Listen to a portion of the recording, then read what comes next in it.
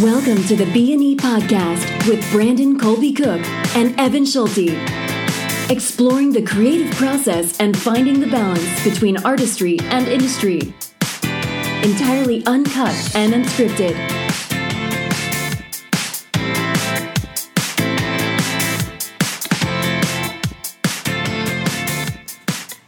Well, hello everybody. It is another B&E Podcast. Yes. And it is episode 163.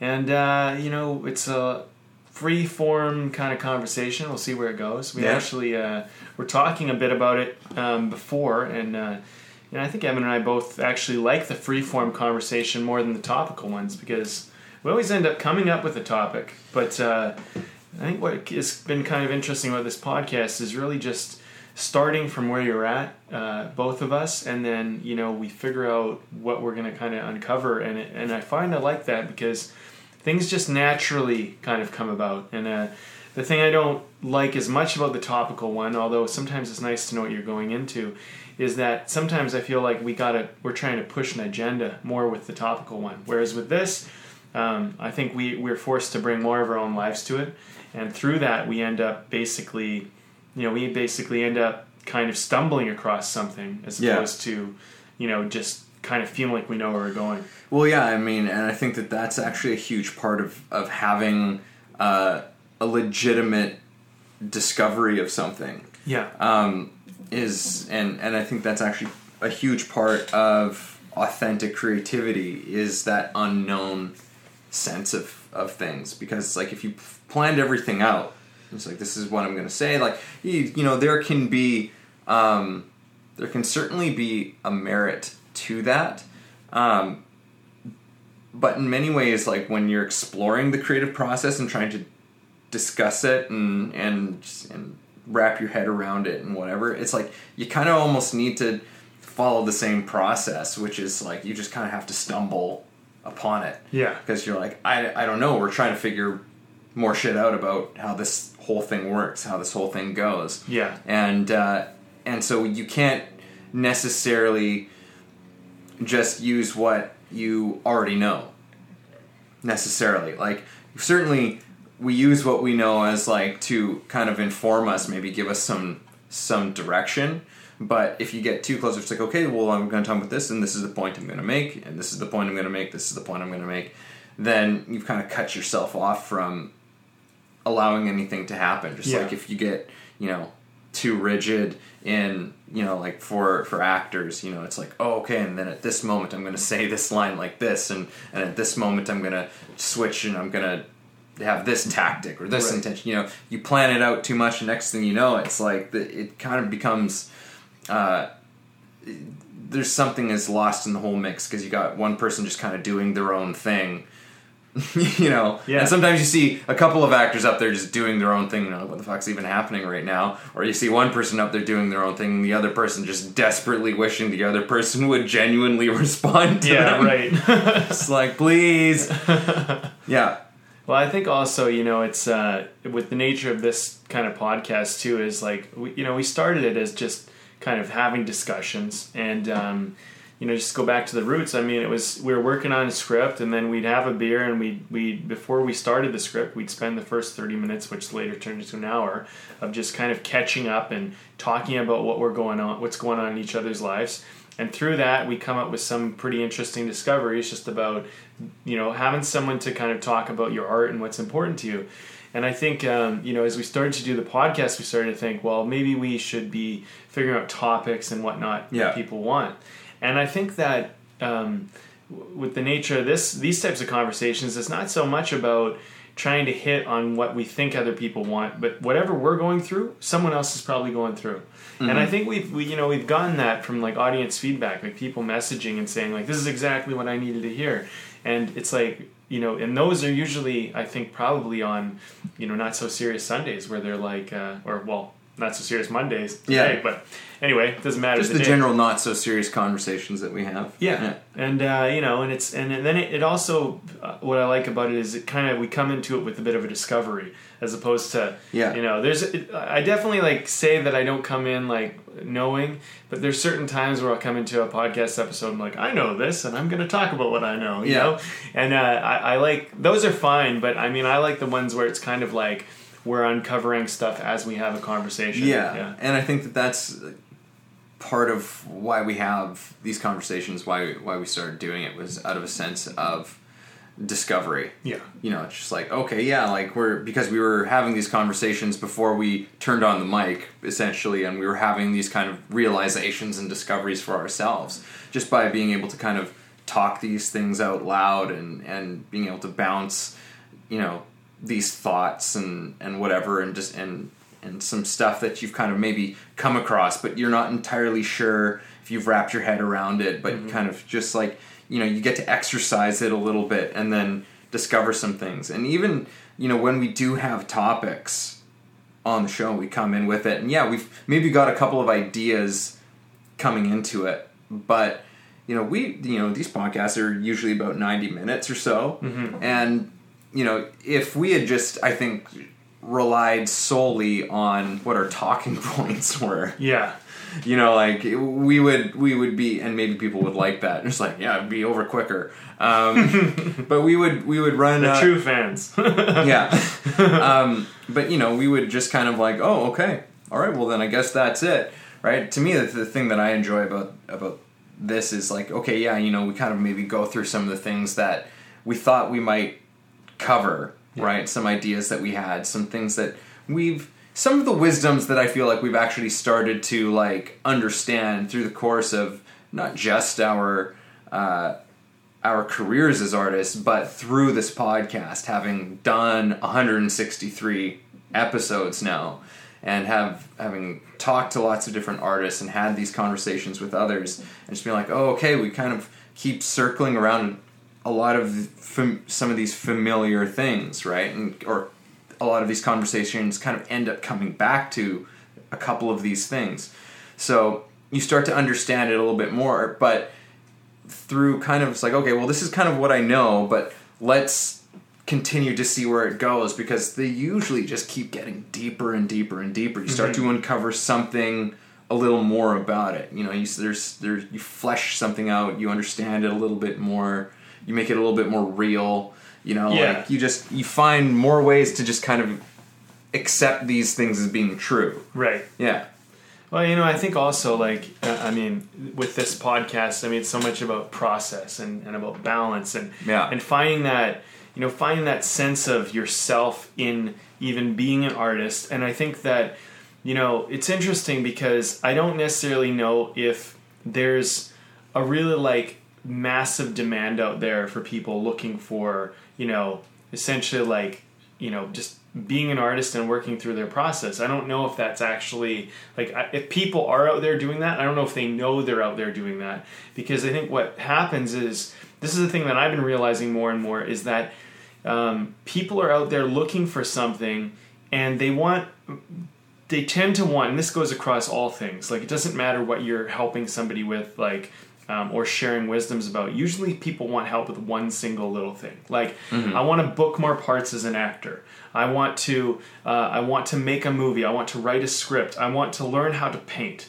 You know, people want these kind of specific things, right? And you know, and I think that what happens is that as you start to learn that stuff, the artist process, the artist balance starts to come up, and then this is when you'd start to seek out these types of conversations, because you'd start to go, is there anybody else out there who's going through what I'm going through? And then this becomes kind of a nice, you know, net for that. It becomes like a nice kind of thing where you can go, okay, there's some guys out there, some people, there's other artists we get on the show, and we're all going through the same thing. Okay, that's good. And this is how you guys dealt with it. Great. And I think, you know, it's interesting because we never knew what this podcast would be when we started either. Like, we never came into this going, like, this is going to be the next big thing and blah, blah, blah, and this is what we're going to do. I mean, in certain ways, I don't even know if we knew the real value proposition we were even offering, other than these conversations were good for us, and let's record them, and maybe someone else will like them. And it seems there's a lot of people who do. But, it's one of those things. And our conversation today was really interesting, just before this started, talking about the potential of rebranding this podcast, or starting a whole new podcast altogether.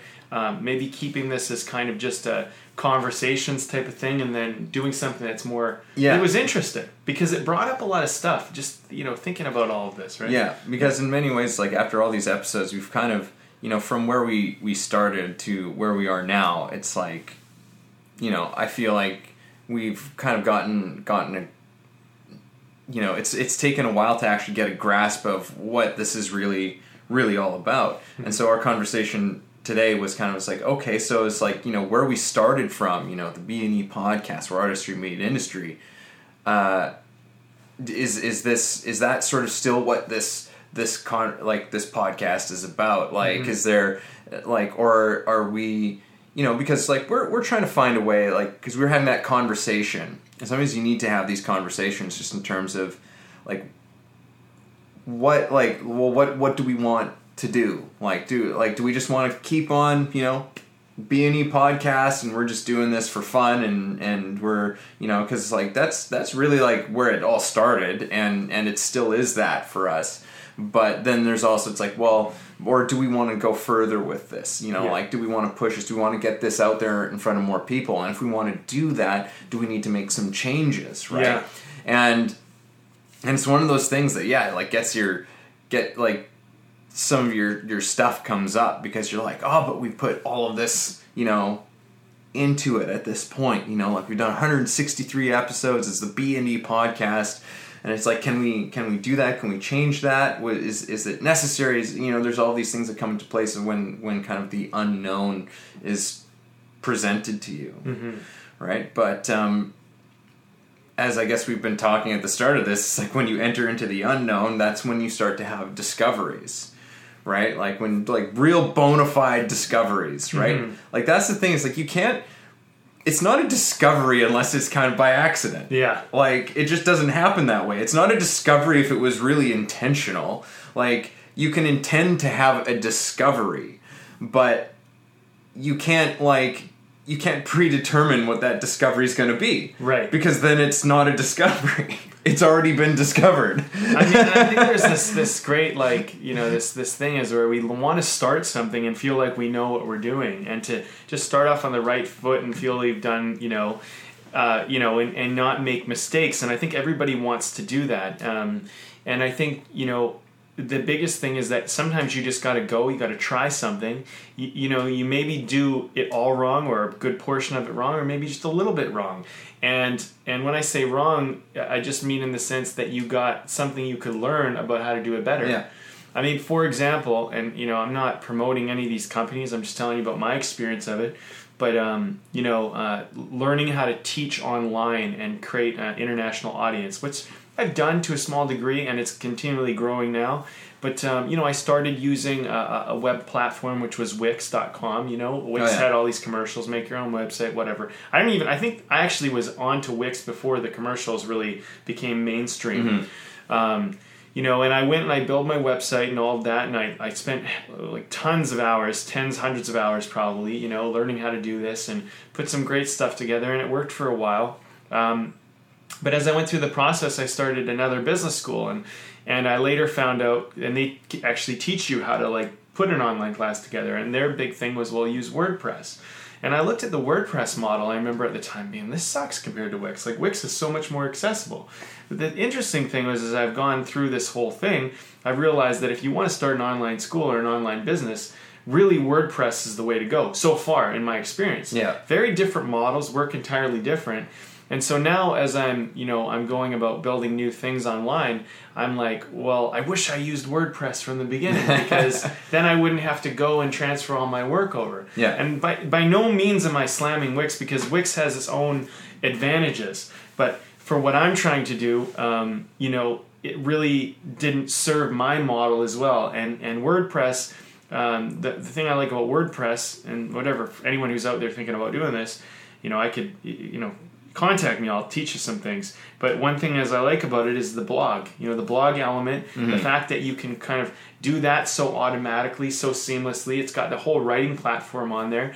The way that the templates are very simple and structured, so if you don't really know what you're doing, you kind of can't really screw them up too much. Whereas like Wix, if you don't know what you're doing, you can really kind of mess yourself up. But if you do know what you're doing, you might be able to create something unique. But then there's more variables. There's more things that can go wrong. Yeah. So there's a lot of times I remember we had students, and we had, 20, 30 students doing a course online and at the Wix platform, and they're like, something's wrong with the website, this, and it looked fine on the template builder, but then for whatever reason it didn't work on, because there's too many variables, and so then we got to go in, we got to fix it, and we're like, oh, what a headache. Yeah. Meanwhile, I'm looking at my business coach, he's using WordPress or whatever, and his is very simple, but like everything works, everything's consistent, click the button, move the thing, very simple, and he went through it all and showed us how simple it is. And I remember at first judging that, because going, oh, I can do way more things than everyone else in school because I have the platform that's different. Yeah. But then later I realized simplicity was my best friend, and it continues to be moving forward. And so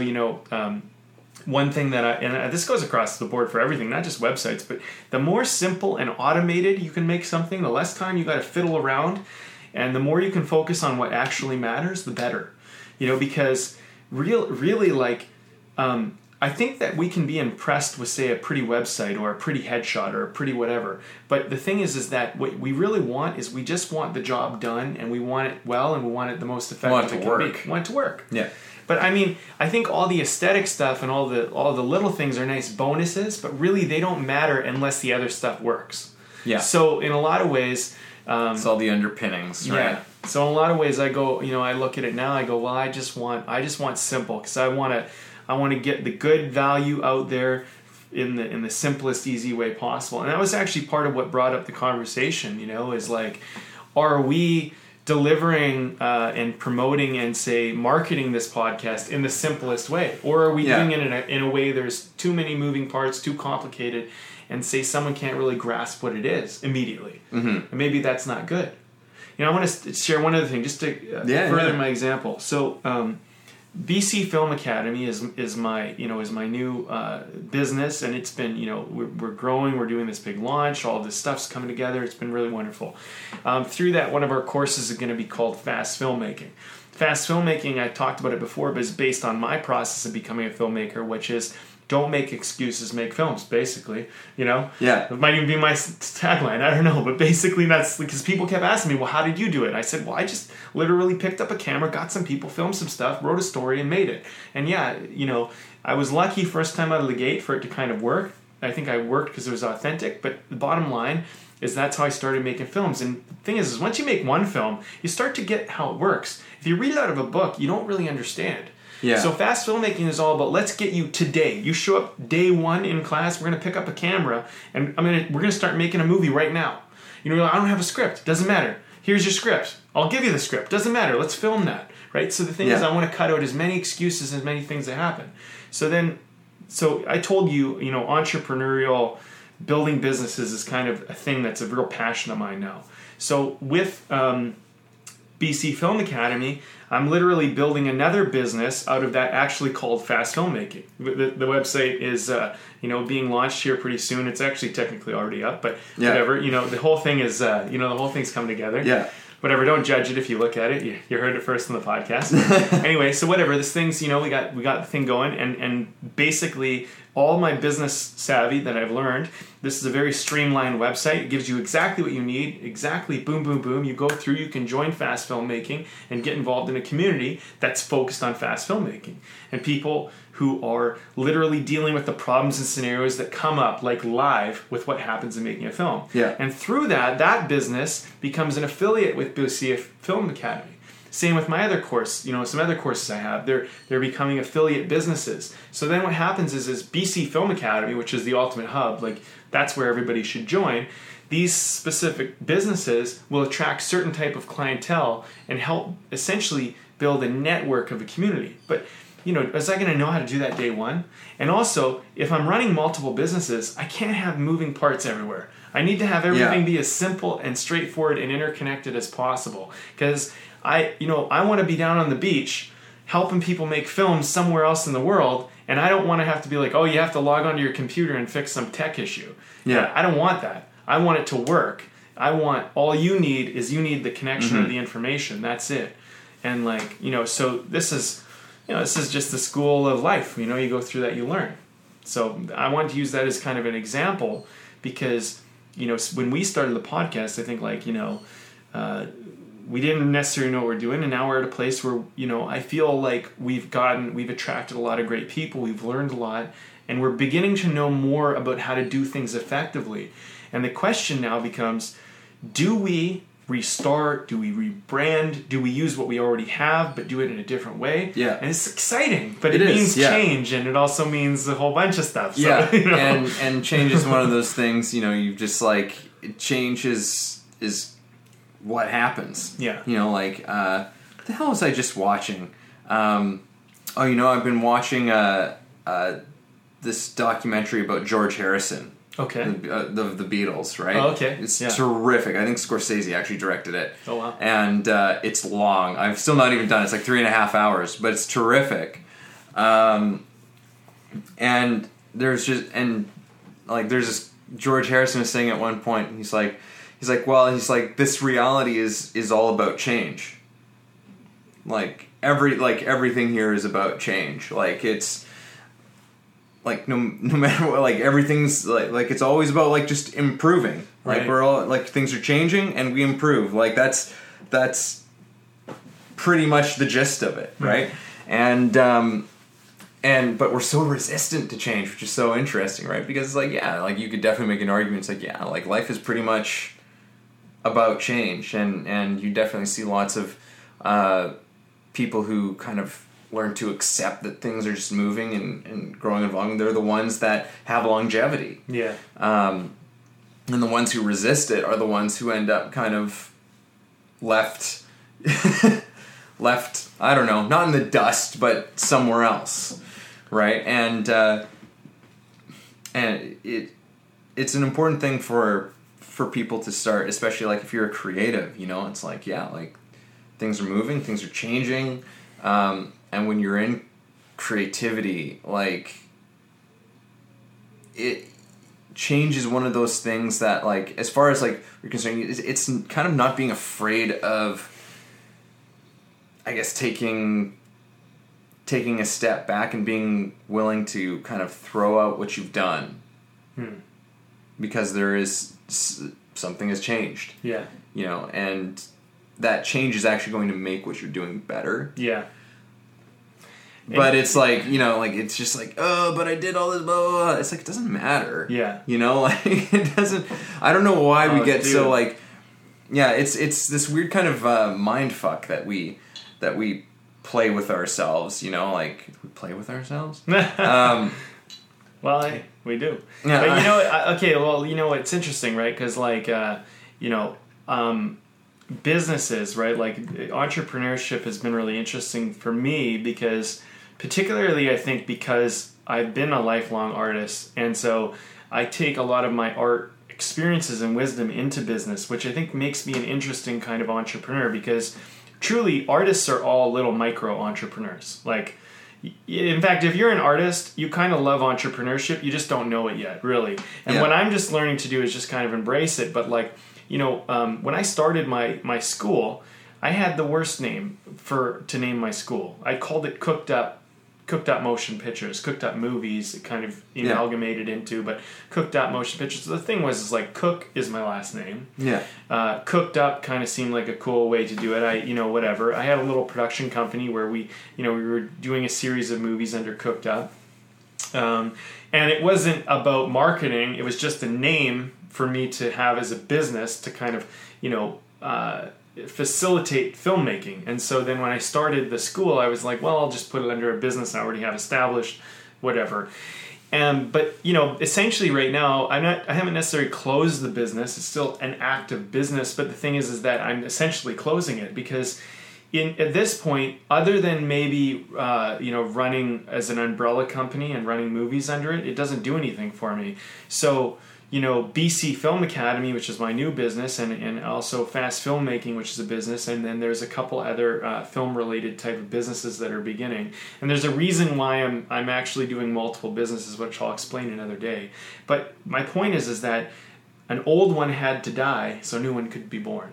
And you take the lessons you learn from the old one and the new one, And so much has been done under that business. It has this whole track record of years and years of work, right? But the thing is like, it also has my last name attached to it. This is all sorts of little like discomforts of letting things it go. that you get attached to. Yeah, but it doesn't matter. That business taught me to do what I need to do today.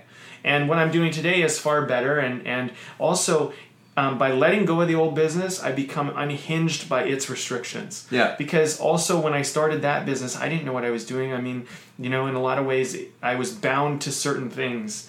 And, in some ways, ending something and starting anew, or even, one of the things that I'm kind of getting into and my mentors have been pushing me towards is building businesses you can sell.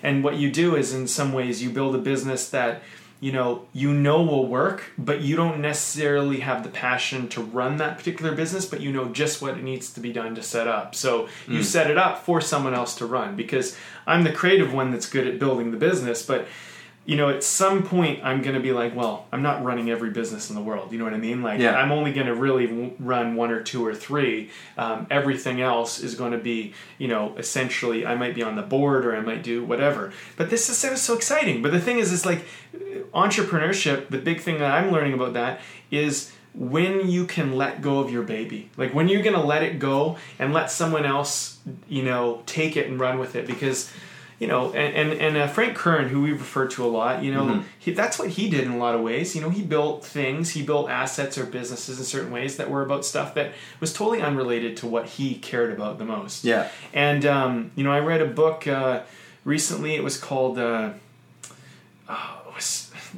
to Make $3 million in 3 years or something like that. And this book was great.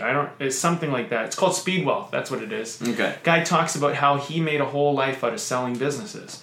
And I thought, and he refers to another book, which I'll just share with people because I think it's valid, but it's called The E-Myth. And, after I've been kind of taking in this information, it's gotten me to kind of go, wow, like there's so much stuff I didn't learn in school. Yeah. And like the other thing is just like, why would I stick with an old model if I found a new model that actually is way more effective than whatever I thought I was working with? And, and I think sometimes too, just to speak on this last note, rebranding is sometimes the best thing you can do because, we got the B&E podcast. We got we got a certain amount of followers. We got, whatever. Right now, I think it's like 6,000, 7,000 people following us. That's a good portion of people.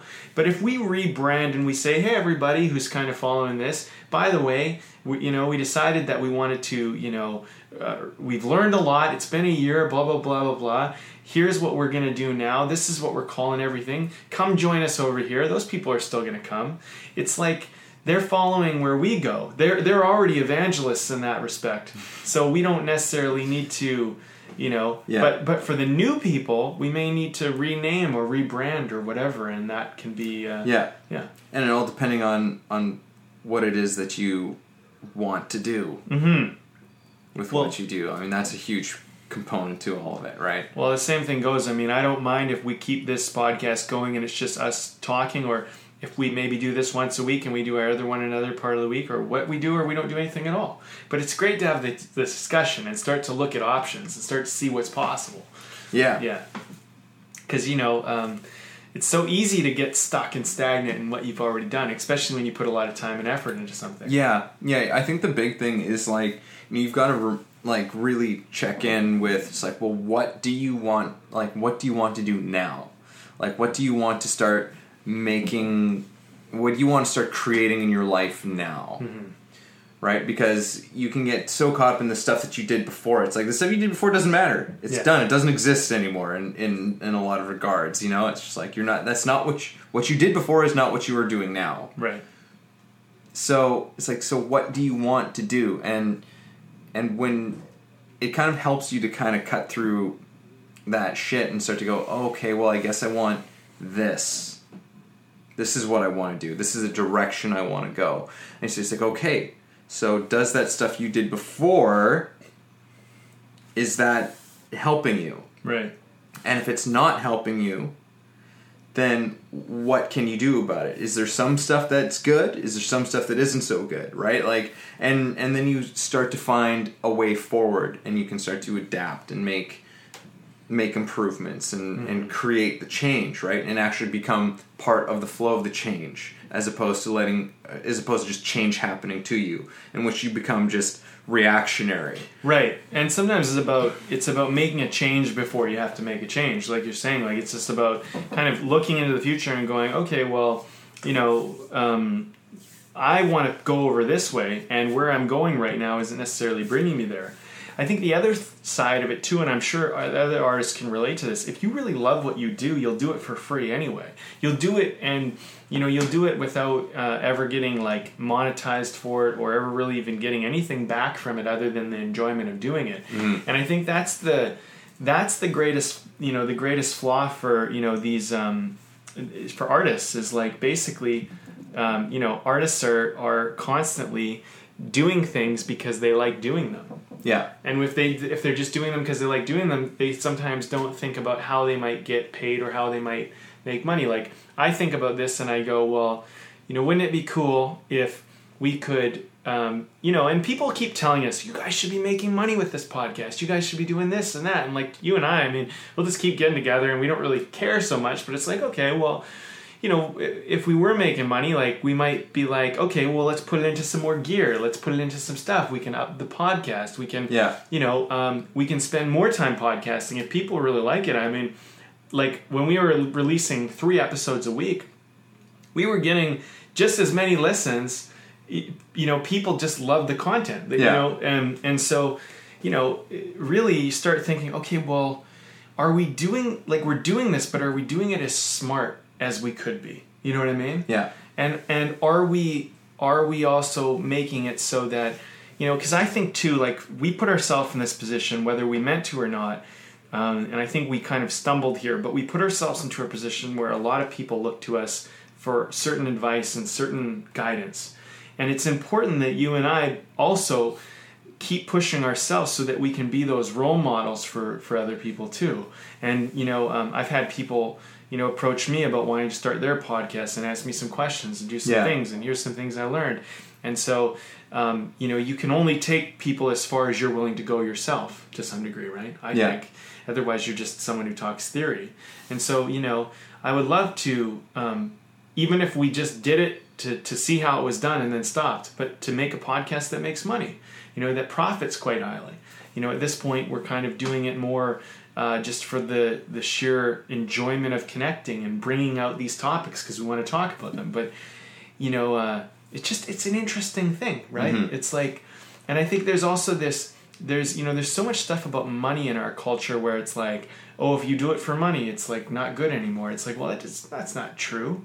I mean, I look at it and I'm like, well, if you want to say write scripts or make movies or paint paintings or take pictures or make music, if you can get paid to do that, wouldn't you just make more music and write more scripts and paint more pictures? I mean, I would. So, so really the money just becomes a fuel to help you kind of keep doing more of what you want. Yeah. So like, and I think all artists can kind of get behind that idea. And it's just, it's changing our thinking, changing our practices, and just not getting stuck in the way we've always done things, particularly as artists, because, art is such an evolving medium too. It's not like, what worked before doesn't necessarily work today, and so on. So you got to adapt and evolve with it. Yeah. I don't know, man. It's just an interesting conversation that we've been having since we connected today. And I know people missed a lot of the beginning of before the podcast was recorded, but it's interesting to talk about change because I definitely find that most of my life, I've definitely resisted change. And I find when I just embrace it, wonderful things usually happen. Yeah. Even if it's little changes. But sometimes it's not even much needs to change. It's just that I'm open for something to happen, and so that creates the opportunity that I wasn't able to see when I was closed off. You know, yeah. How you liking the beer? Yeah.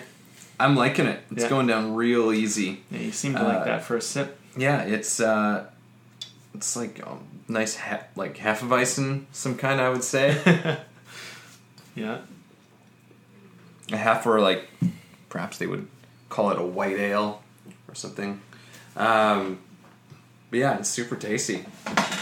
No complaints from me. This is a Fernie Brewery. Fernie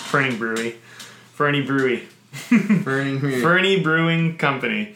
So it's a wheat beer, whatever. It's called Slow Drift. Slow Drift. You know, I've seen that one before. Yeah. And I almost got it, I think, one time. Yeah. I don't think we've had this one on. They got the little It's great. people on a boat fishing, you know. I like that name, Slow Drift. Yeah, Slow Drift. Yeah. Oh, it just seemed nice, you know. Why not? Yeah, and like we were kind of at the end of the season for like wit beers, I feel, as well.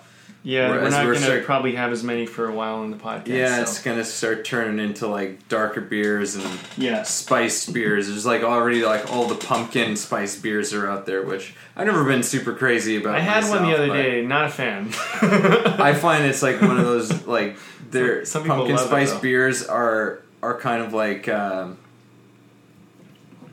don't know, like they're kind of like sours. Yeah. You know, and like it's either really terrific, you know, like quite enjoyable, or it's like this is horrendous. Like Yeah. I'm either pouring this out or I'm just gonna like suffer through to the bottom of the glass. Some people love those pumpkin flavored coffees, beers, whatever it is. They just love it, and I think for them, you know, it almost is like they're just different versions of something they love. And I think when it's not your, you know, your thing, it's kind of like it's hard to get into. You know what I mean? And like for me, I've never really been a big fan of like the pumpkin spice type of situation with literally anything. Not even like pumpkin pie.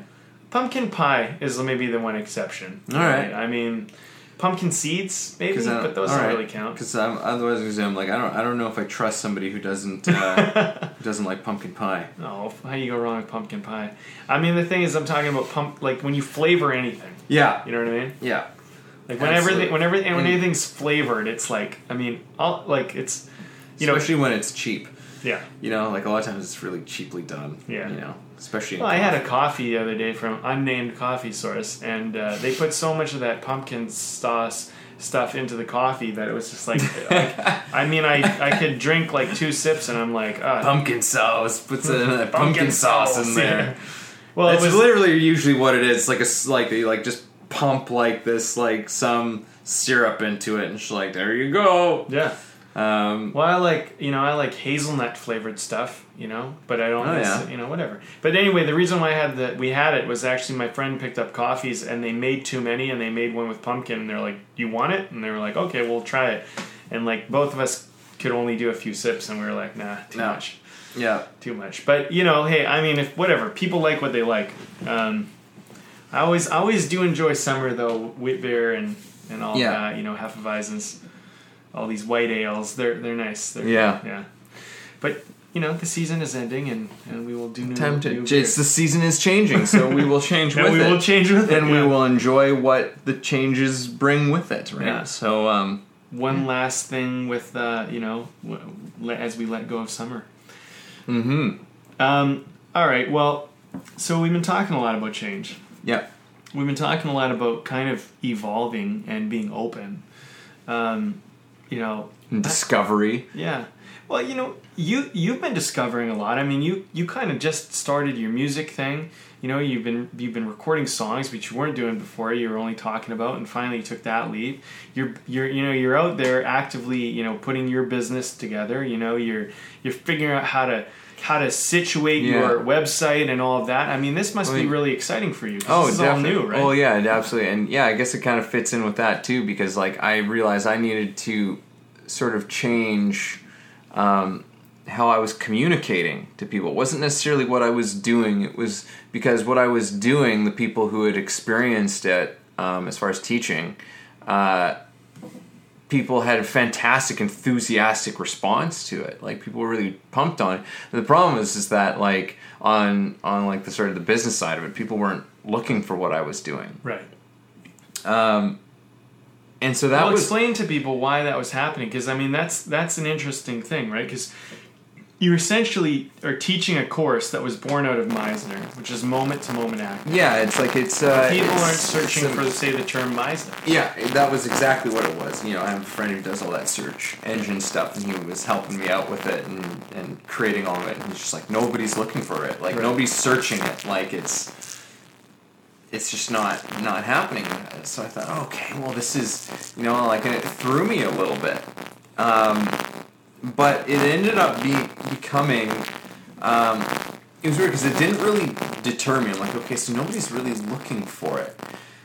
And I can't even tell you exactly what the process was, right? But then I just started to, like, I just kind of accepted that nobody was looking for it.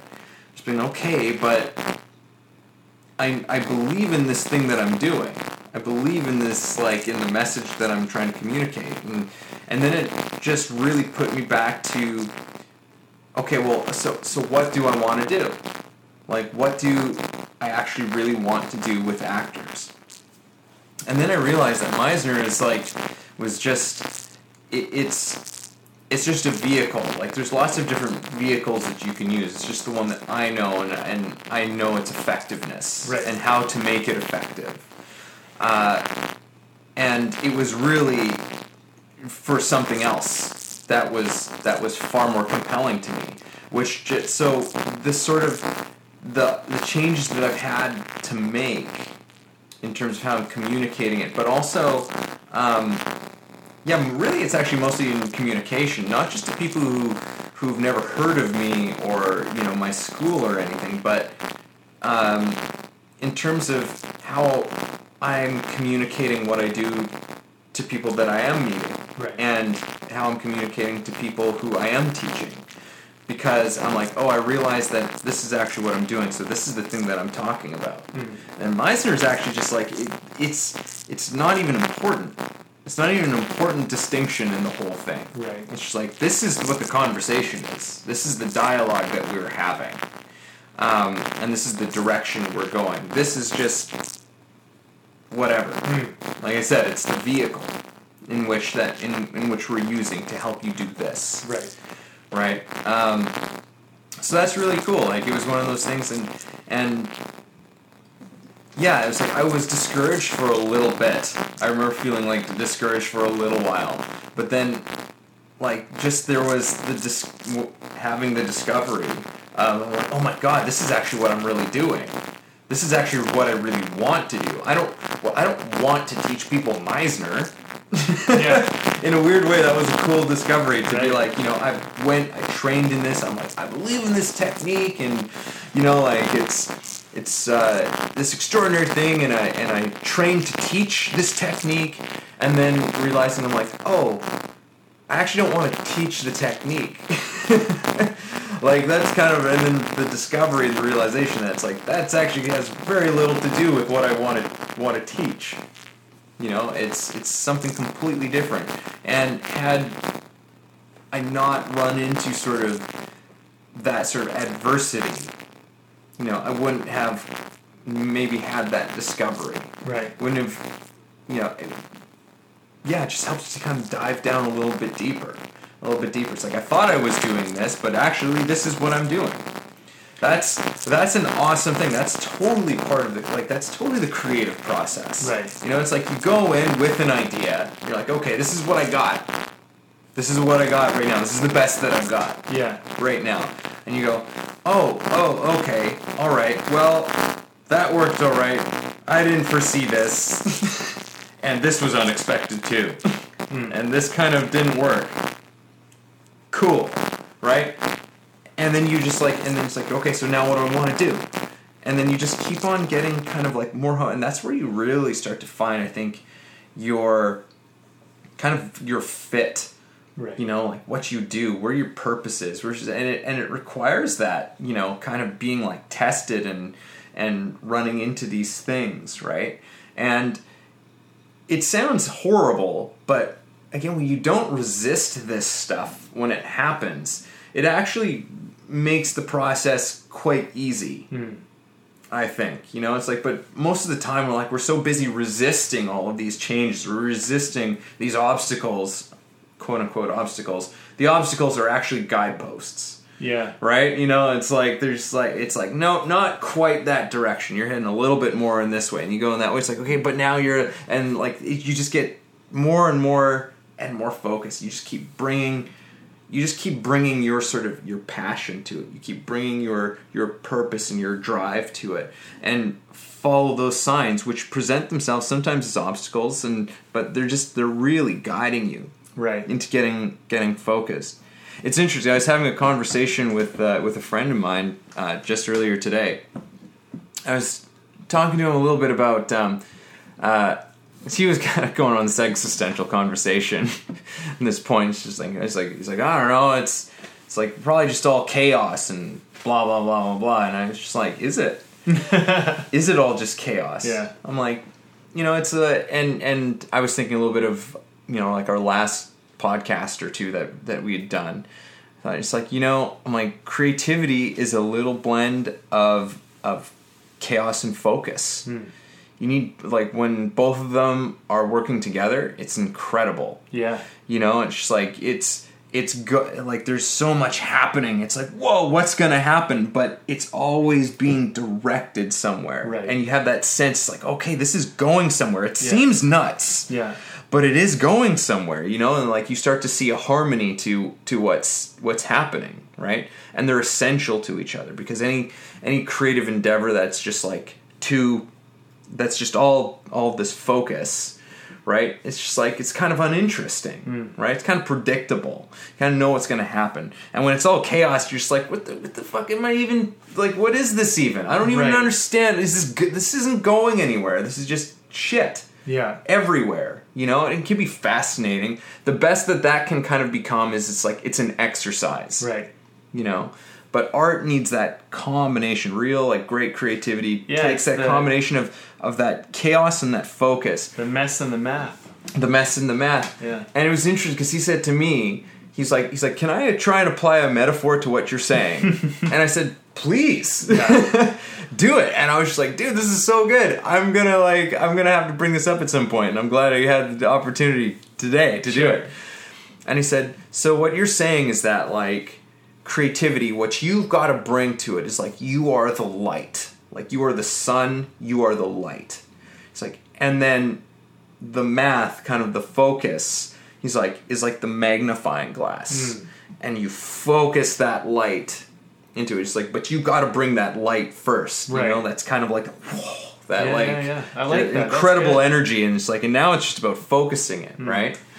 That's so true. I mean, that's really it, because if you can have this perfect magnifying glass, but if you don't have the light, it doesn't matter, because you have no energy to focus into something. No great fucking burning desire or whatever. Yeah. If you're all light and no magnifying glass, then you're just spread too thin. You're just spread everywhere, and there's nothing really clear. It's too general. Yeah. Right? And so, and even then, you've got to learn how to work that You don't just hold the magnifying glass up to the sun, and suddenly you've got, like, the perfect, like, burning little point. You're like, you've got to finagle it. Right. You've got to, like, adjust it. It's like, okay, there's the spot. There it is, right? Yeah. And that's kind of what we're talking about. It's like that's the change. You've got to adjust. You've got to respond.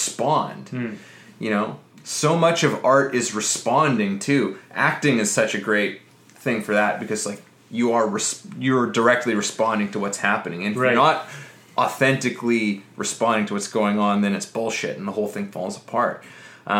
Music, same thing too. If you're not really responding to what, like, your bandmates are playing, or with, if you're coming in with, like, some crazy solo or something on top of, like, what's a soft ballad, you're just like, what the fuck is even happening here? Are you even listening? Are you paying attention to what's going on? It's like, no, you're not, right? Like, it's so much of it is responding, adjusting, and within any creative endeavor. And it's like, you can't expect to just hold the magnifying glass up to the sun and but that's how we kind of think. Right. We think that we need to, it's like, no, like, that first step, it's like, okay, you kind of get a sense of it. It's like, okay, I'm going to try to point it down over in this direction and try and harness it there. But No, you're probably still going to have a pretty wide spot that you've created, but it gets you, at least it gets you in the game. Right. You know, like you're in the field. And now the rest is just like, you start fine details, these little things to get to that point where you get the heat, where you get the energy, and you make something happen. Right? That's great. I love it. I love analogies. You called me out on that immediately. Wasn't even my analogy. So thanks to Josh for that one. That was great. Yeah, they're great though. They can get you to look at something and just see it in a way that you weren't able to see it before, which is why I like them so much. Yeah. I was thinking about what you were saying about what you've learned about your business and the term Meisner and how that wasn't necessarily the right word for communicating or the right way to do it.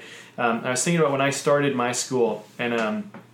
It was the business was called Cooked Up Motion Pictures, but I actually later changed it to I tried out this movie maker school, producer school. I tried out these terms, right? And what ended up happening was, on the Google search and stuff and whatever, no one else was really using Movie Maker. There's a magazine called Movie Maker, which I love, and I thought my sense was that, well, we're not filmmakers as much anymore. We're movie makers now because we don't really use film. We use digital. Yeah. So I thought, but the thing is people aren't looking for movie maker. They're looking for filmmaker.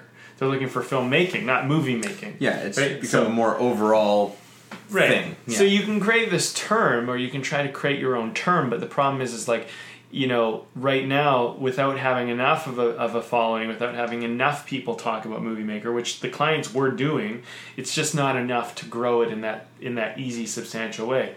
So the other thing was initially, and this was the thing about communicating what I'm doing and also being connected to what I'm doing, people were like, wow, you teach people how to produce movies, like actually produce stuff and to really get stuff made. And so then our slogan for a bit was it's not film school, it's producer school. The problem was then, producer school sounded pretty cool, but people don't want to produce. People want to make films. So they, in some ways, producing school, it was about actually getting your stuff made. But the thing is people are searching film school, they're looking for that.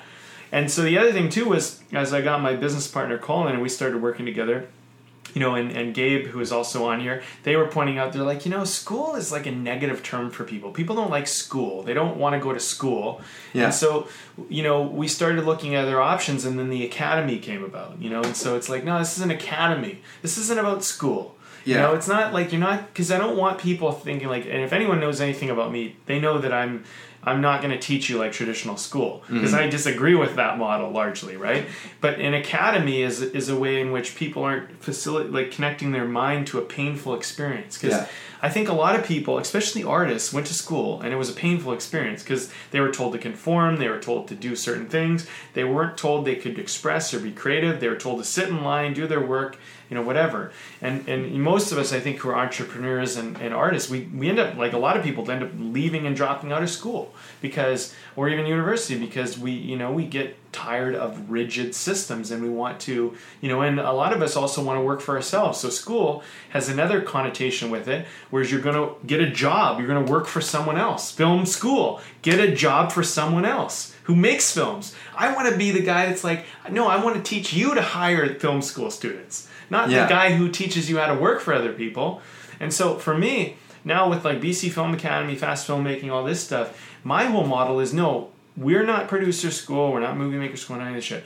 We are bootstrap. It's like we're going to make a film, we're going to make the film, we're going to do the thing, we're going to get an action, you're going to create. I'm not going to teach you what people who have been working in this industry for 30, 40 years who are Martin Scorsese or something. I'm going to teach you how to make your first film. I'm going to teach you how to make, how to get distributed for a short film. I'm going to teach you how to do the things that, are actually going to get you to make stuff. And it's not going to be glamorous in the beginning, but you're going to be making stuff. And what's going to happen is you're going to be the guy who's leading the stuff later, or the woman. Yeah. Right? And so it took me time of banging my head against the wall and trying all these things before I got to that place. And the other thing too is this whole fast filmmaking, it's just one of many things that I'm helping people with. But fast filmmaking is really just based on, as I said before, my model, which was don't make excuses, make films. right? Which is basically I look around, I see people talking, well, I can't make my film, I don't have enough money, I don't have a camera, I don't have this, I don't have that. If you, so my whole model is let's get rid of every one of those excuses, and then what? Are you going to make your film? And this is what happens. And I'll tell you this already. People just won't admit that they're scared. That's the only obstacle. The camera, the sound gear, the money are irrelevant. It all just comes down to fear. So what does our school do? We go, let's fucking eliminate the fear. Now none of these obstacles seem to exist. Hey, isn't that magical? You know what I mean? Yeah. It's interesting because in a way it's you're teaching people to do this, but you're also the bigger thing that you're kind of putting through is that it's just I'm gonna teach you that there's nothing to fear. Exactly. I'm gonna teach you just which is really which is a huge thing. Right. Most people are scared because they don't have the means, or they're scared of what people will think of their first film. Here's the thing: you got to be willing to make a piece of shit if you want to do anything. And I'm not saying it's going to be. You know this. I've had clients come through and they've made films that have won countless awards on their first film. And it's not that you will make shit, but you need to be willing to make shit. Because the thing is you're going to spend your whole life being scared. But, the other thing, too, is in some ways, and this is, for the people who are a little bit more experienced in the arts, they're going to be okay, I'm just scared. I'm scared what my friends will think. I'm scared I'll embarrass myself. I'm scared that I'll go out there and it just won't work or whatever.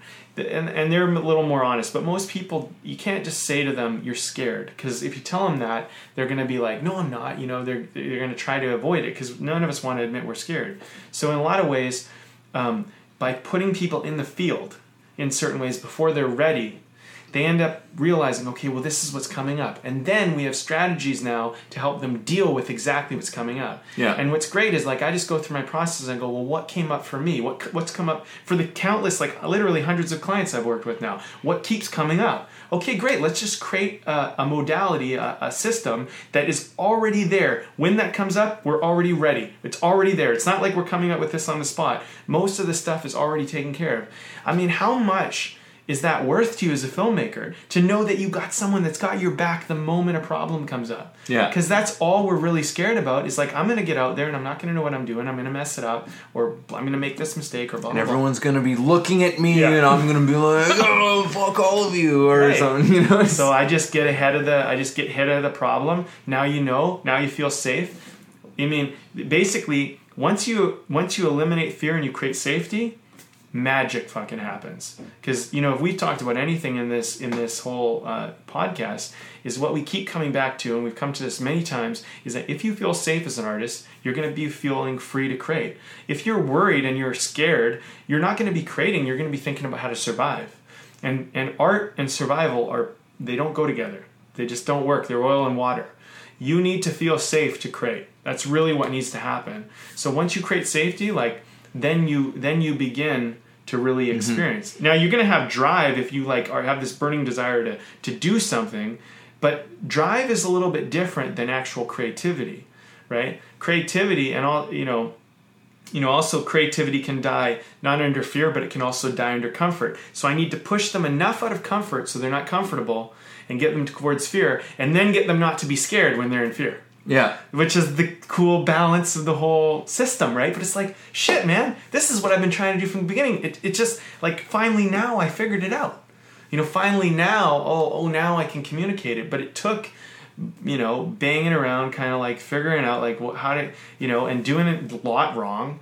And also even my mentors, they didn't know what to do either. They were well, try this, try that. This is the problem with this, whatever. And the thing is, the entire time that was happening, I was doing it though. It wasn't a theory. It wasn't I think I'm going to make a film school someday. No, it's I'm actually making a film school, and then this is working, I'm struggling here. Okay, we've resolved that. Yeah. And then, sometimes you realize, well, there's been this issue the whole time, and it's been systemic, and it's been actually affecting everything. Okay, we resolved that. Well, a whole bunch of problems just went away. And then maybe new problems come up. But they're good problems to have. Yeah, Yeah, absolutely. Yeah. Absolutely. Especially when you're getting to do what you love to do. Right. As long as you're just still getting to do that. I mean, and then if you're getting paid for it, man, that's great. Well, exactly. That's gravy. I know. And the other thing too is it's that magnifying glass thing. The more I get focused with that magnifying glass, the more I feel I'm on my purpose. because like, you know, I'm not really teaching film to make money. I mean, that's not really like it's nice that I do make money doing that, but for me, I really, truly, passionately want people to make films. I really just, I love the filmmaking process. I love just getting out there and making something. To me, that's so exciting. Like, you know, and really recognizing that that's what I'm passionate about, is helping people to like feel empowered to make shit.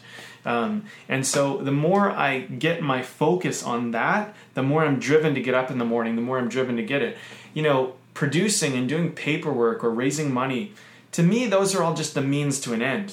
They're not what I'm passionate about. What I'm passionate about is I almost want to call someone up and be like, just to give you almost the idea, is like, I want to call someone up and say, hey, I'm thinking of making this, or let's make this. And we literally go, okay, I'm going to call 5 of my friends, you call 5 of your friends, let's get them together, and let's meet at 3 o'clock today, and let's film this thing. You know what I mean? Yeah. Like, I want to do it now, today. I wanted to do it yesterday. You know, I want it now, right? I think that when I think about my success with any of the school has been, what people like about me and what they like for me as a teacher is I'm not the most experienced, I'm not the most knowledgeable. I haven't necessarily had the biggest robust career, but one thing about it is like, you know, if a client said this once, they said, you know, it's because an older person said something like, I should be teaching what Brandon's doing or something. I don't know, something like that. That's what I heard. Mm-hmm. And they said, well, Brandon's actually getting people to make films. And I thought, you know what, that's really it.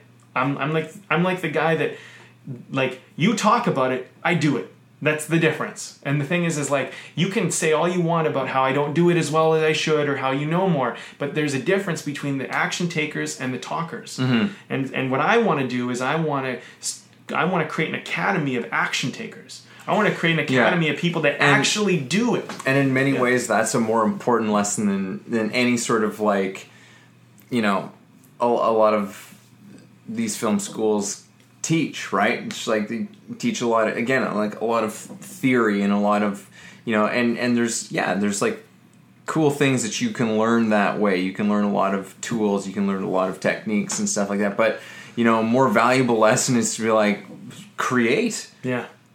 Create. Make stuff. Like, don't let anything stop you. If you gotta shoot this on like a couple of iPhones, and shoot it on some iPhones. Right. Who gives a shit? Yeah. You know, like, are you making it or are you not making it? Right. And, you know, like, like there's just like, there's so much juice in just like taking some action and not making the excuses and making it simple. Make it simple. How are you making so often? It's like, you know, our fear, we make things complicated. Our fears make things so complicated. It's like, well, there's this and there's this, and I really would like it to be like this, and then I've got to get someone to do it like this, and it's just like, no, you don't. Yeah. You don't need half of this. You don't need you know, you don't need a quarter of this shit. Yeah. You could do this movie with this tomorrow. Right. Like, you could do it. Well, you know, it's like, and no, it's not gonna fucking look like Inception. You know, it's not gonna look like, but you're not Christopher Nolan. No. And Christopher Nolan's first film was like, not Inception. Was not Inception. It was a black and white film. Yeah. That was like, I'm pretty sure it wasn't even in like a widescreen aspect ratio. I'm pretty sure it was like 4:3. It was a good little movie. Yeah. That he did, you know? It's like, but it was so simple. Right. Super simple. Well, and he just did it. Yeah. Fuck it. Danny Boyle made a fucking movie on DV. He made an iconic film on DV. Right. Like, yeah, he had a big crew for it, and he'd already done some stuff at that point, but like, shot a movie on DV. Nobody shoots a movie on DV anymore. It looks like shit. Yeah. But like, it kind of worked for it at the time. I'm talking about 28 days later. That's what I'm talking about here. Yeah, that was a great film. You know? Just like... Well, and that's the thing. My point is just to say that, you know, you find where your niche is, you find what your thing is, and you just do it authentically. And, you know, and like, you know, there's this masterclass which is out. And by the way, I just want to say, side note, I'm not competing with film schools. Film schools provide a great service because we need good crew members that are knowledgeable and experienced, and we need people that understand the technical sides of the industry. And I'm all for film schools. I think it's great. Do I always agree with the pricing and what they give you and what they promise? No. And I think that should be, people should be critical about that. But I do think that, it's a great base to go to learn. And when it comes to visual effects and stuff like that, film school is the way to go, as far as I know. Or you can learn online if you have that self-motivation. But, I've seen great things come out of that. Mm-hmm. So that's side note. The other thing, too, is there's an online course right now called Masterclass.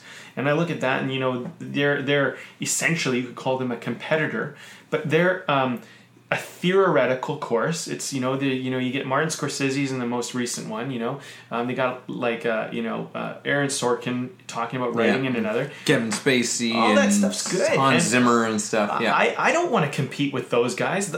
Who am I compared to those guys? I mean, I'm just an indie filmmaker. So comparatively, we go head to head, go with Martin Scorsese. If I'm teaching the same thing Martin Scorsese's teaching, please go with Martin Scorsese. He knows a lot more than I do. You know what I'm saying? He's way more experienced. He's way bigger people than I have.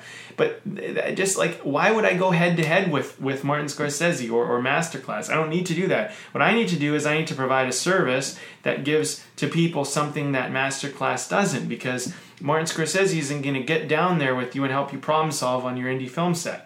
But he's going to give you a lot of great theory and a lot of great lessons in a systemized way. But you're not necessarily going to have that guy that's going to help you, figure out what to do on the ground level, on the bootstrap level, on the thing that actually confronts your fears and your personal struggle of, because I'm that guy, that's me. But the thing is that do both of them. It doesn't become one or the other anymore. It becomes, we're all in this together. We're all working together. And so, we've talked about this too before, is my business coach, and Lee McIntyre, who I worked with a while ago, he said, you should set your business up so you compete with nobody, and nobody competes with you.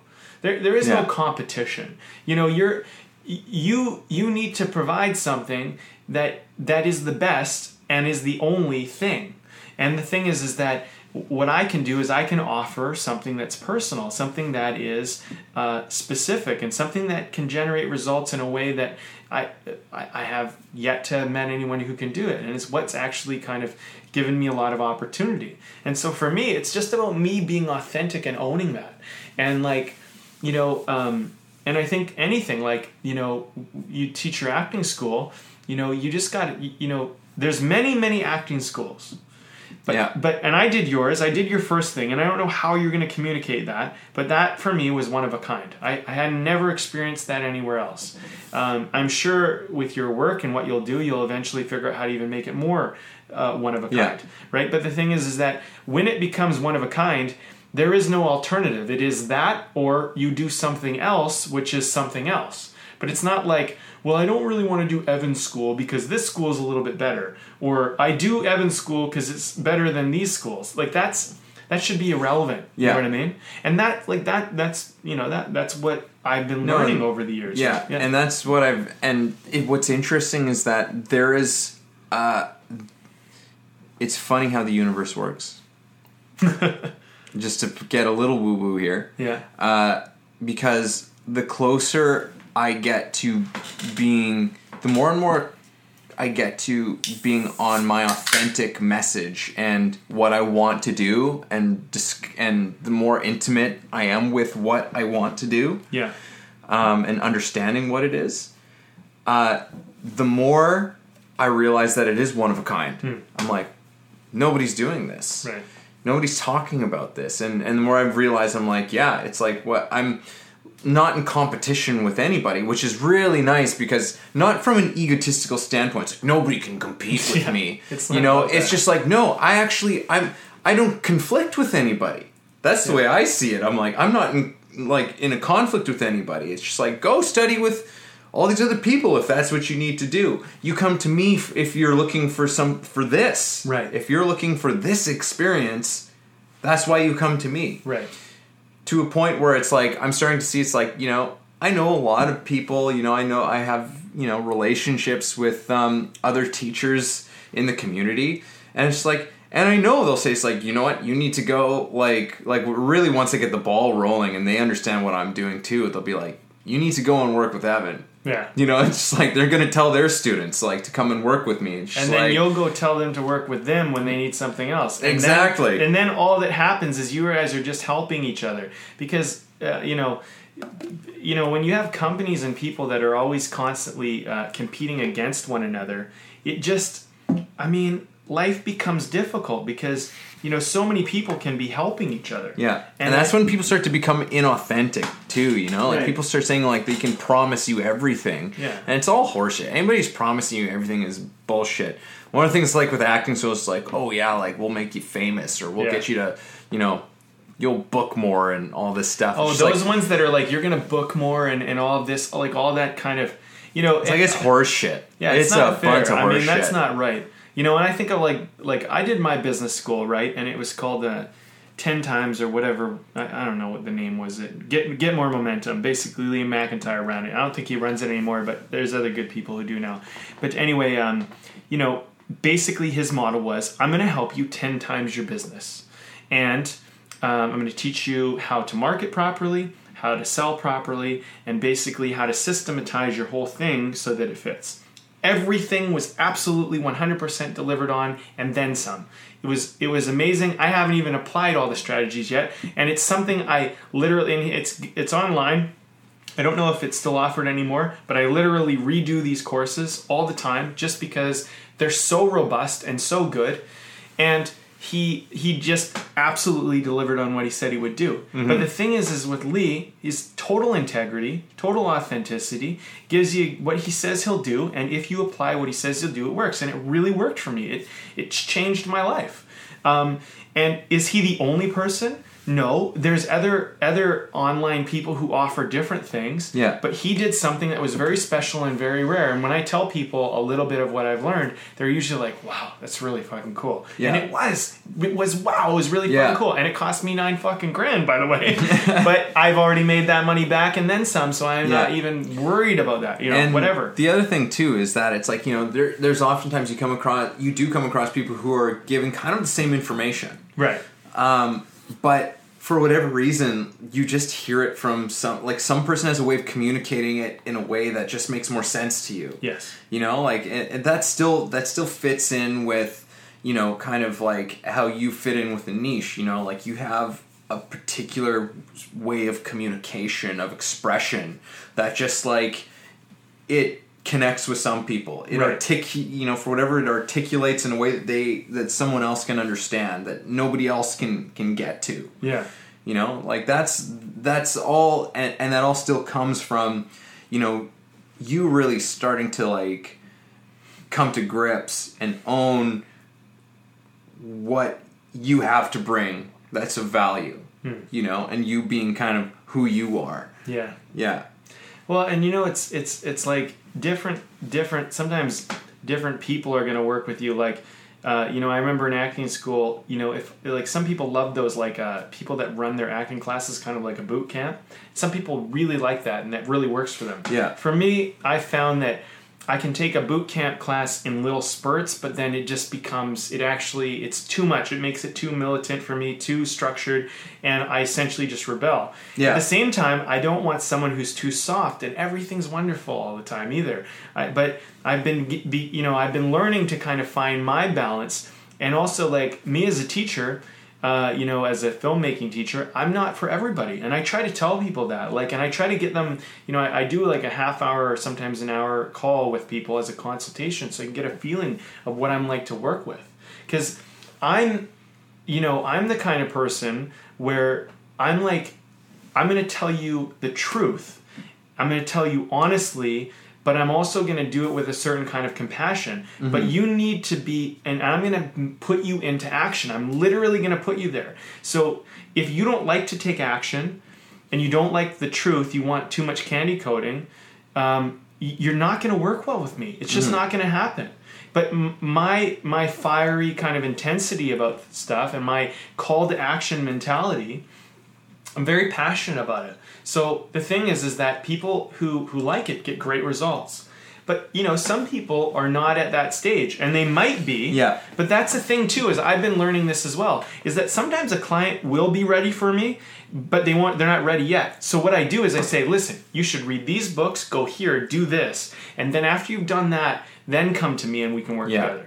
You know, some people I've literally said, like, you know, I'll get them on a call and we'll talk a bit about their personal life, and I'll be like, look, you should sort this stuff out in your personal life first. And then just call me back up. And we'll do this again, and we'll figure out a place for you here. But, like, you know, Lee, his big thing is, like, don't be scared to say no to people. He's like, you know, someone's not a fit. Tell them for their own sake. But when people are like, I need every client I can get, that's not the kind of teacher you want. And that's not the kind of teacher I want to be. So learning how to do that, and the more, you know, I like this analogy, the sun and the magnifying glass. The more I'm specific about what I want and who I want to work with, the better the clientele, the better the results, the better my experience of it. And so then you just become capable of doing more with more people, but, you know, you try to do it from a place of integrity as much as possible. Yeah. And, you know, I mean, you're not going to know this day one. That's the thing that people got to understand. Yeah. Right? I think that's the thing. Like, we started this podcast. Let's bring it all back, right? Yeah. We started this podcast. We didn't know what we were doing. It's a year now. It's basically a year, almost live. 163 episodes. I don't know how you do that math. Yeah. Crazy, right? But we've been doing this for a while. We've been trying it out. We've been figuring it out. We've been getting feedback and we're learning. You know, we didn't know how to do it perfectly from the start. We went out, we tried to do research, we learned from other people, we got all the advice we could get. It's all theory until you do it. And so now we're here, 163 episodes in, and we're going, are we doing this? Is this working right? Is it the way we want it to be? Do we want to keep doing it the way we're doing it? Do we want to look at it? And that's a great conversation. And I'm not worried where we'll end up, but I don't know if it'll always look the way it looks today.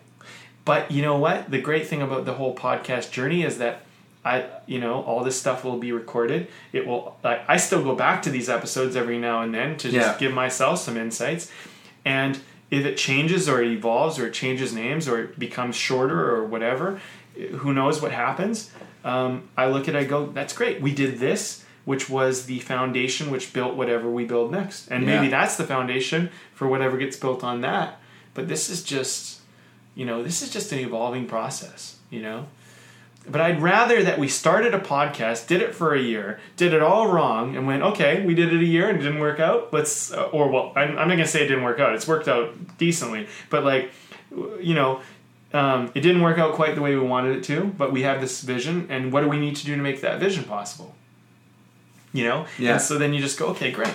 One thing I think that we're doing really well is guests come on. When they come on, they're always like, they have a great time. Yeah. So we're doing that well, you know? That's a win. You know, I want to have people. And we've had audience members saying, I was in a real funk, I was in a depression, and this really got me out of it. Okay, great. Those are two things we're doing pretty well. Yeah. Maybe we're doing some other things not so well, but we figure it out. Right? Yeah. Yeah. It's fun, man.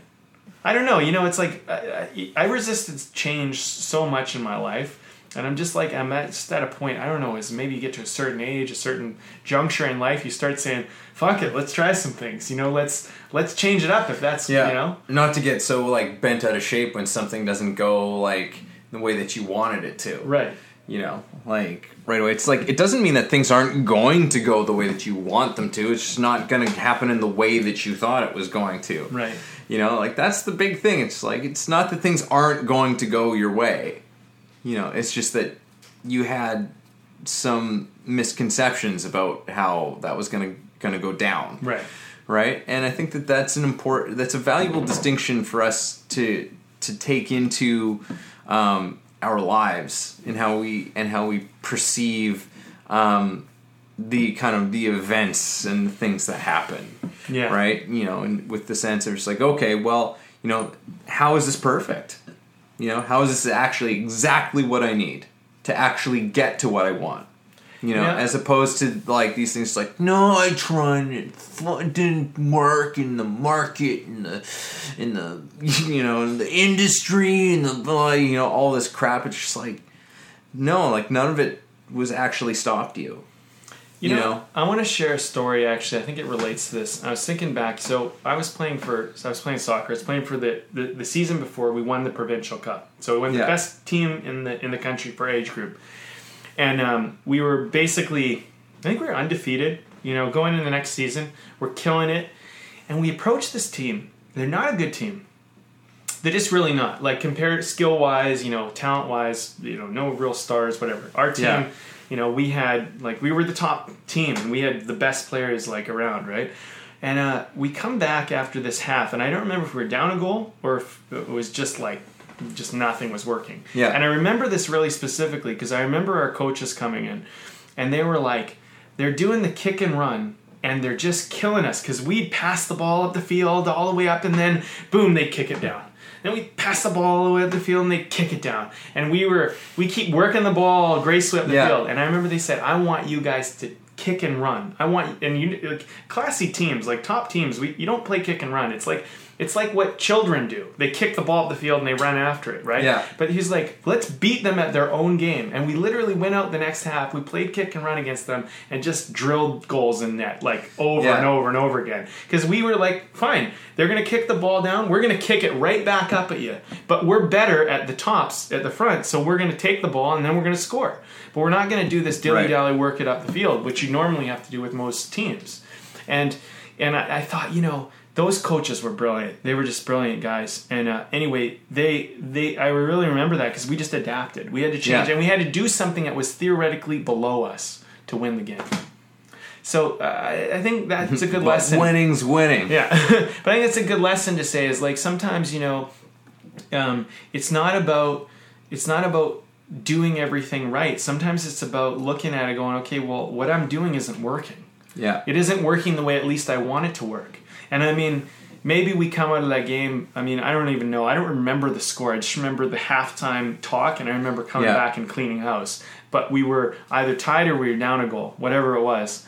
And, you know, and I remember us, you know, just being frustrated because we thought we were doing everything right. And our coaches just having the foresight to see, like, hey, like, what we're doing is not working. So let's try something else. Let's try something that we don't think would work normally and see if it works. And, you know, it's exciting, right? And so, like, I look at that kind of thing a little bit in right now, and I go, maybe we're overthinking it. Maybe, you know, maybe it's a little bit like, maybe it's just pivot. Just maybe we're almost on track, but it's just a little off, you know? And like, you know, you think about sports, right? You know, you shoot that ball at that hoop, you kick that ball at the net, slap it at the net, whatever you're doing, whatever sport it is, you know, golf. If you miss it by a little bit, you miss it. Yeah. And sometimes you got to make little adjustments, right? And then and you got to be willing to make those adjustments. Yeah. And sometimes you got to be willing to get the garbage goals too. Yeah. You know, totally. I think of, like, the sport I know best is hockey, and it's like, you know, you see a lot of, like, these great teams, like, with elite players, and they're like, they play that possession game, you know, pass, like, they set up the most pretty plays or something. But then you come up against a team one night, you know, and they just, like, they plug things up. You're not able to get the passes through that you normally do. Like, they're doing a good job there. Or you run into a goalie who's just, like, just brilliant. Yeah. You know, they see everything that's going on.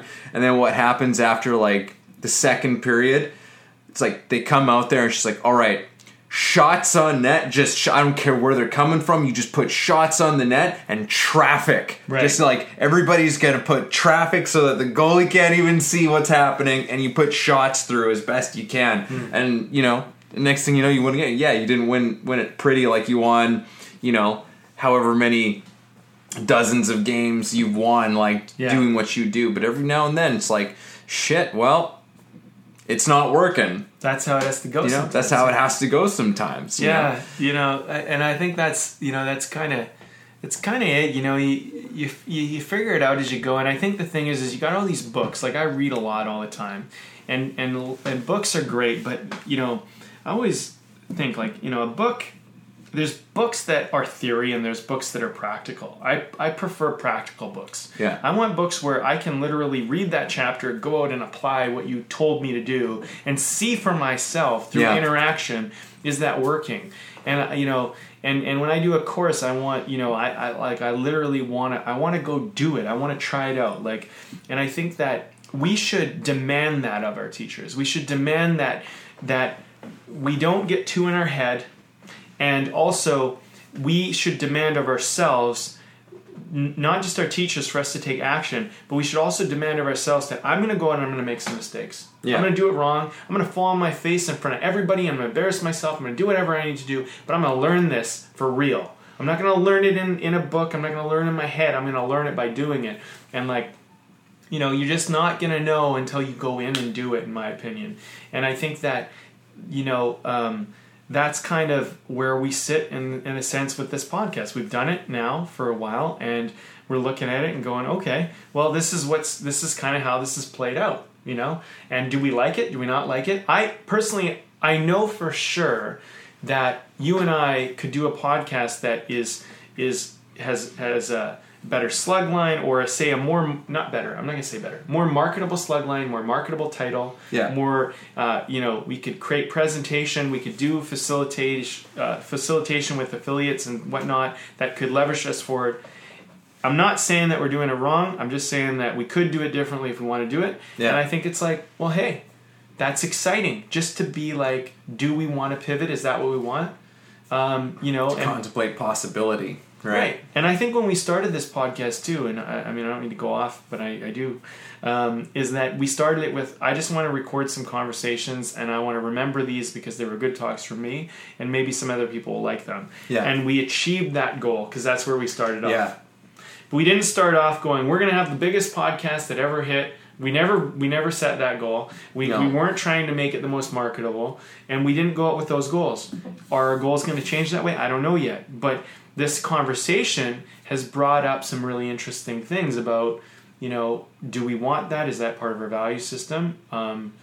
Or do we want to keep things the way they are? But either way, I think we can both take something from this and look and go, okay, well, I'm sure there's other things in my life that I'm not necessarily doing exactly the way I want to. Yeah, you bring up an interesting thing about, like, you know, what the intention was at the start, right? You know, and it's like, and sometimes taking some time to reevaluate that. You know, it's like, okay, well, we've kind of we've achieved what we set out to do from when we started. Yeah. And I was like, okay, so do you want to continue on this, or like, do you want to evolve it in some way? So it's very cool. I think it's going to be cool. I think as we talk to more people about the podcast and we start to search for outsider advice about where to take this, knowing that and being willing to be open will be enough for them to give us options.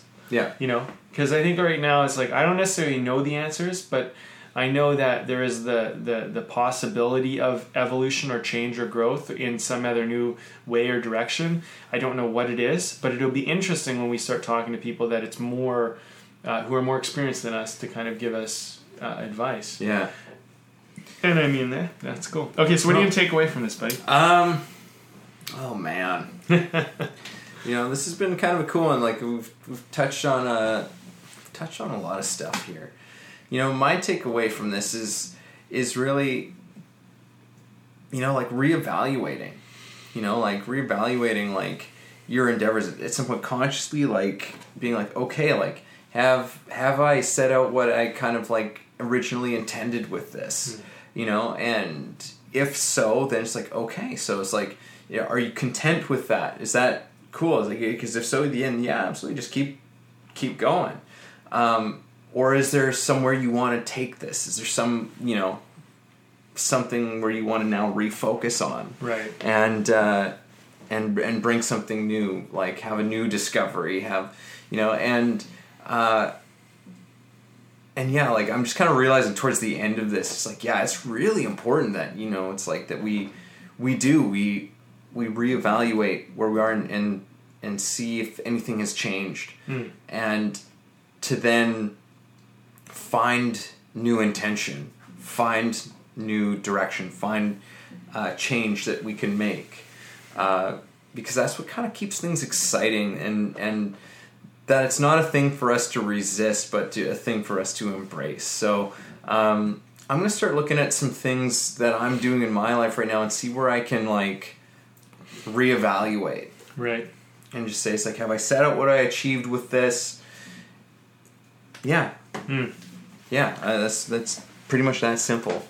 Yeah. Well, yeah, and just to further on your point, I think I'm like at a place now where I know I've achieved what I set out to do with a lot of certain endeavors, especially with the business thing. I mean, I'm beginning to expand and build businesses in new ways I've never done before, which is super exciting, and I totally believe in these new methods and ways. But I think for me, it's about looking at, I'm going to do? I'm just going to take away from this. I'm going to just set new intentions for this next chapter in my life, because it's really like, it's just been an evolution. I'm just at a new place now, and I think that it's time to revisit those intentions and just kind of go like, wait, okay, so I did what I wanted to do. What do I want to do now? Now that you're here, now that you see this is possible, I've just, things that I didn't even know were possible, I can they're second nature to me, right? Like, I don't know what you want to call it, but it's normal for me. So now it's going, okay, now knowing what you know, now being aware of this, what do you want to do? And I think that's what I'm going to do, because for me, that will help me to make the decisions I need to make moving forward.